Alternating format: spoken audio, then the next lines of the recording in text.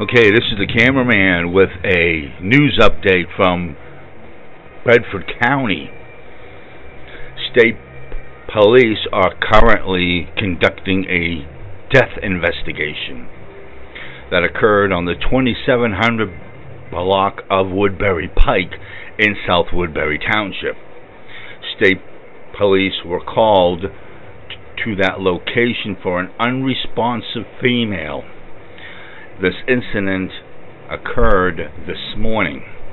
Upon arrival, police discovered the body of a 33-year-old female who was deceased.